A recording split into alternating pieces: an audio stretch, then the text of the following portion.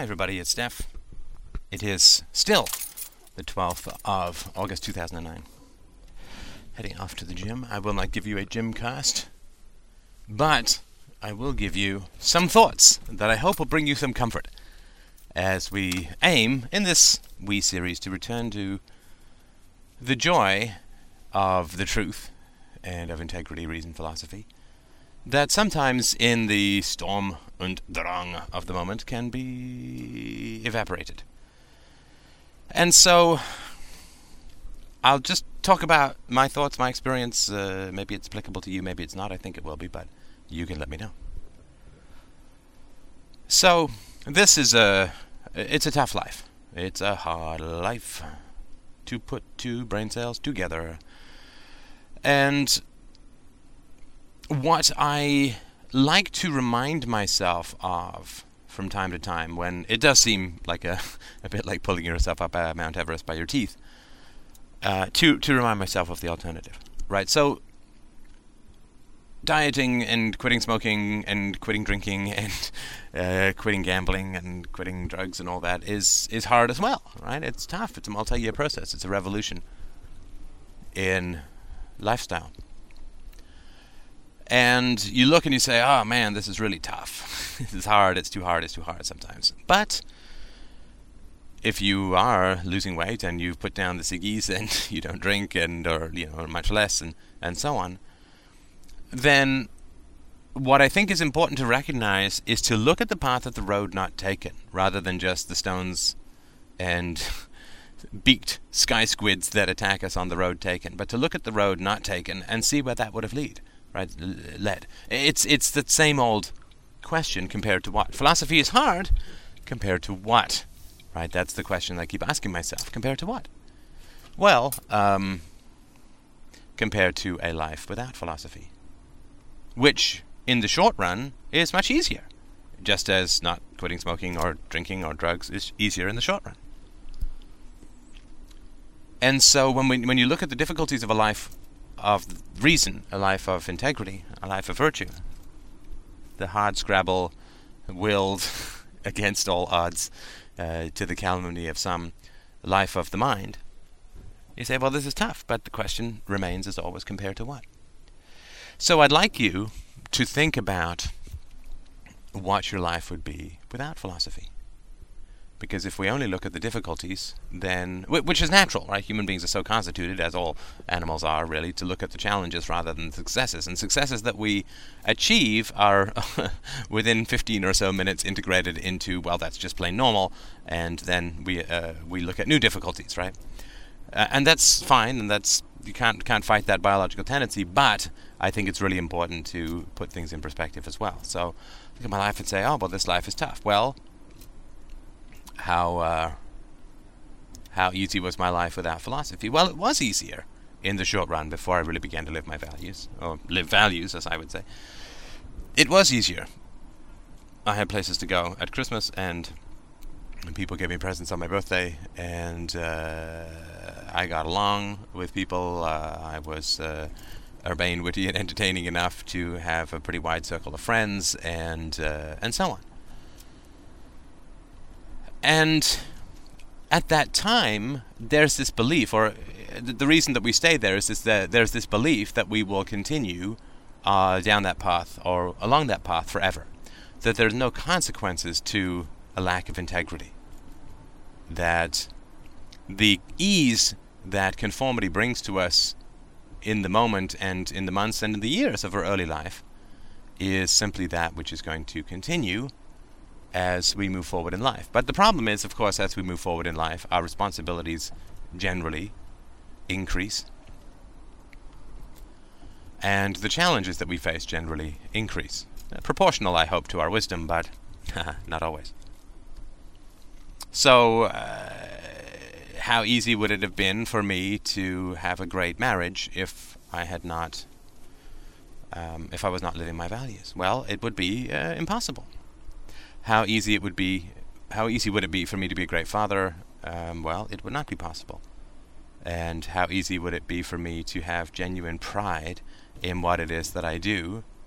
Right? I mean, I earn less money than when I was in software, but in terms of heroic contributions to the world, there's no comparison. So how much pride would I have if I had continued building software and running software teams and selling software and so on?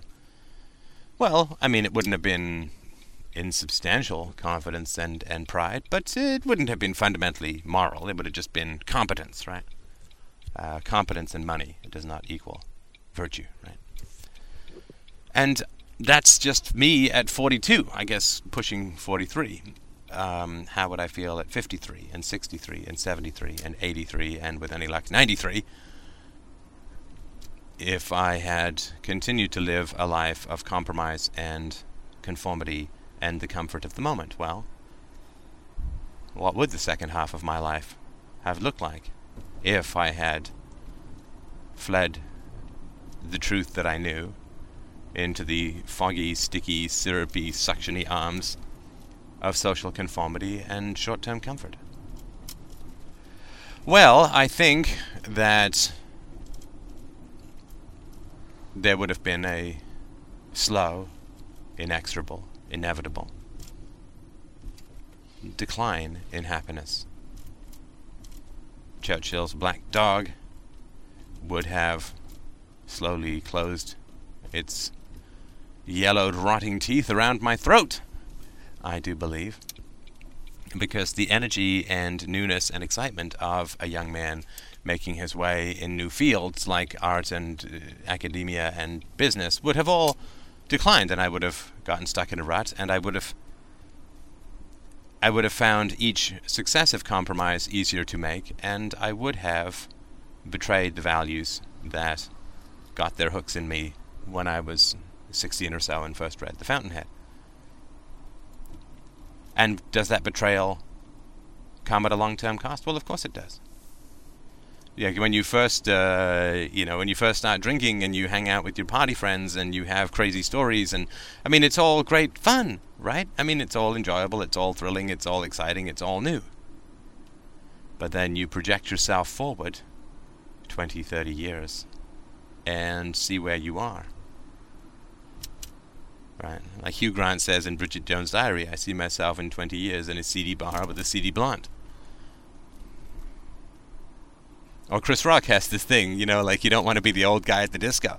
The guy who's just too old to be there. A guy who's in his late 30s or 40s at a disco with people half his age. And Matthew McConaughey in Dazed and Confused. He's a senior who just doesn't leave. He graduates high school, but he just never really leaves it, That's what I love about seniors. I keep getting older, they just stay the same age. Yee.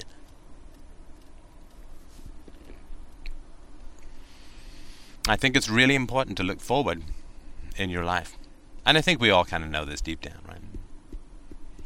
To look forward in your life and say, well, what am I looking at in the absence of living my values? What am I looking at in 10 years or 20? Because that's really the comparison, right? The comparison is not, I had friends and had fun when I was in my 20s. I got into philosophy and life became harder. The comparison is not back to when you were in your 20s, when you were, if you were coasting on social conformity, or at least not living rational values consistently. It's an unfair comparison, right? That's like saying, well, it's really tough to quit smoking, and the first time I picked up a cigarette, smoking it did me no health damage whatsoever, which, pretty much true, right? The first 6 months that I was smoking, I didn't have any ill effects, and now I'm comparing that to the negative experience of quitting smoking. Well, it's not a fair comparison. What you want to do is say, well, if I hadn't quit smoking, where would I be in 20 years? Well, wheezing and emphysema if I was even above the ground, right? I had a poem in my head a long time ago, which I never wrote down, which was something like, when I was an occasional smoker, I said, well, I'm comforted by the old smokers that I see, and I try to avoid thinking of the old smokers I don't see, right, because they're dead. So you want to compare not the early comforts of conformity with the current challenges of philosophy, but where that conformity would have led in the absence of the intervention of philosophy. That is a fair and, I believe, just and valid comparison. And we all kind of know, deep down in our heart of hearts, where we would have ended up in the absence of philosophy. I genuinely believe that I think I would have avoided a bad marriage, but I don't think I would have achieved a good marriage. I think I would not be married. Or if I were, it would be, a pretty indifferent, stifled, strangled kind of bite-your-tongue-a-lot marriage, where my philosophical leanings would be viewed with a quaint kind of hobbyist and all that. Like it was, it's a hobby like model railroading, slightly inappropriate, but relatively harmless. And I would have, if I had kids, it would not be... I think nearly as open and productive and positive a relationship, and I would have a huge deal of problems with things like authority and so on because of my own compromises, and I would not have the moral authority that I would want or need to be a good father. And I would be chugging away in my career. I think that I would certainly not have reached the very top tiers of the business world because that seems to require a certain kind of lack of empathy, and at least in the Canadian business world that I saw, a kind of ooginess that I just can't really create or sustain.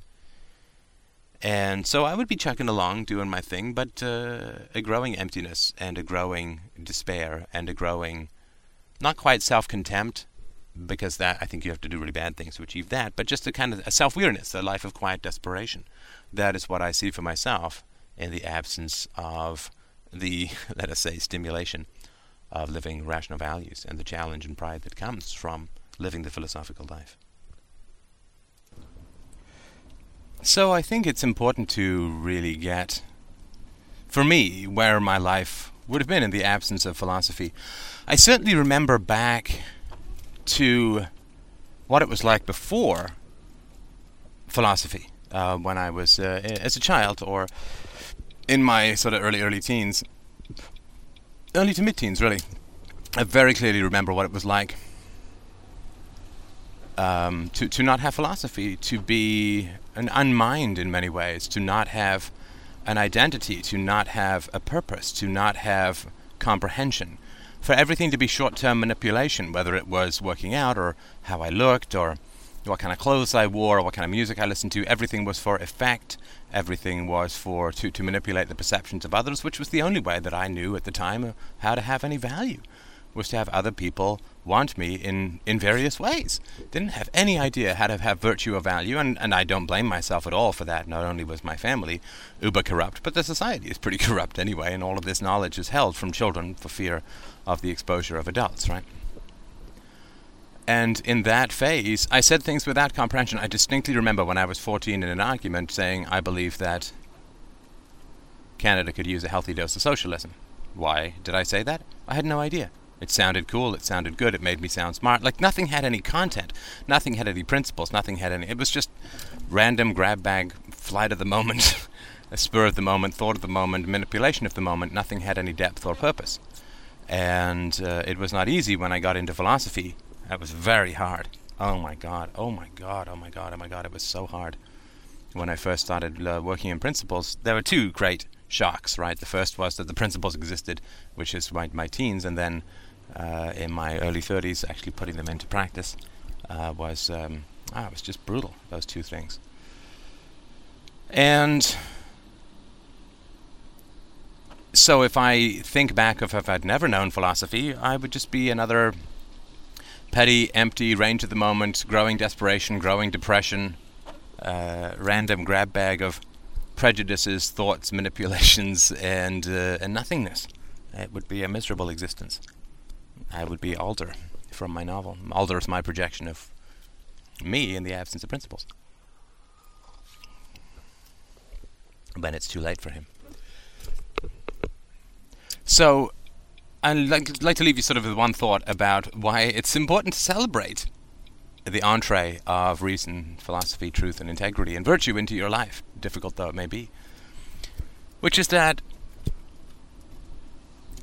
dear head of God on a stick, we thrive in the beauty of a mission, of a crusade, of a purpose. We thrive in the beauty of this because it means that our lives have value and purpose and meaning that stretches beyond the satiety of the moment, right? The hedonistic or utilitarian impulses of the moment.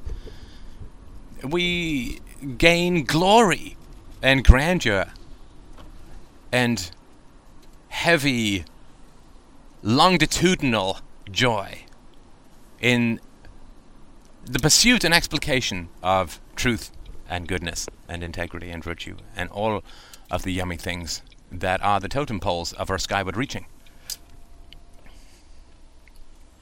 And for me, what would the purpose of my life be in the absence of philosophy? Well, it would be to gain money, to gain influence, to gain resources, to gain admiration.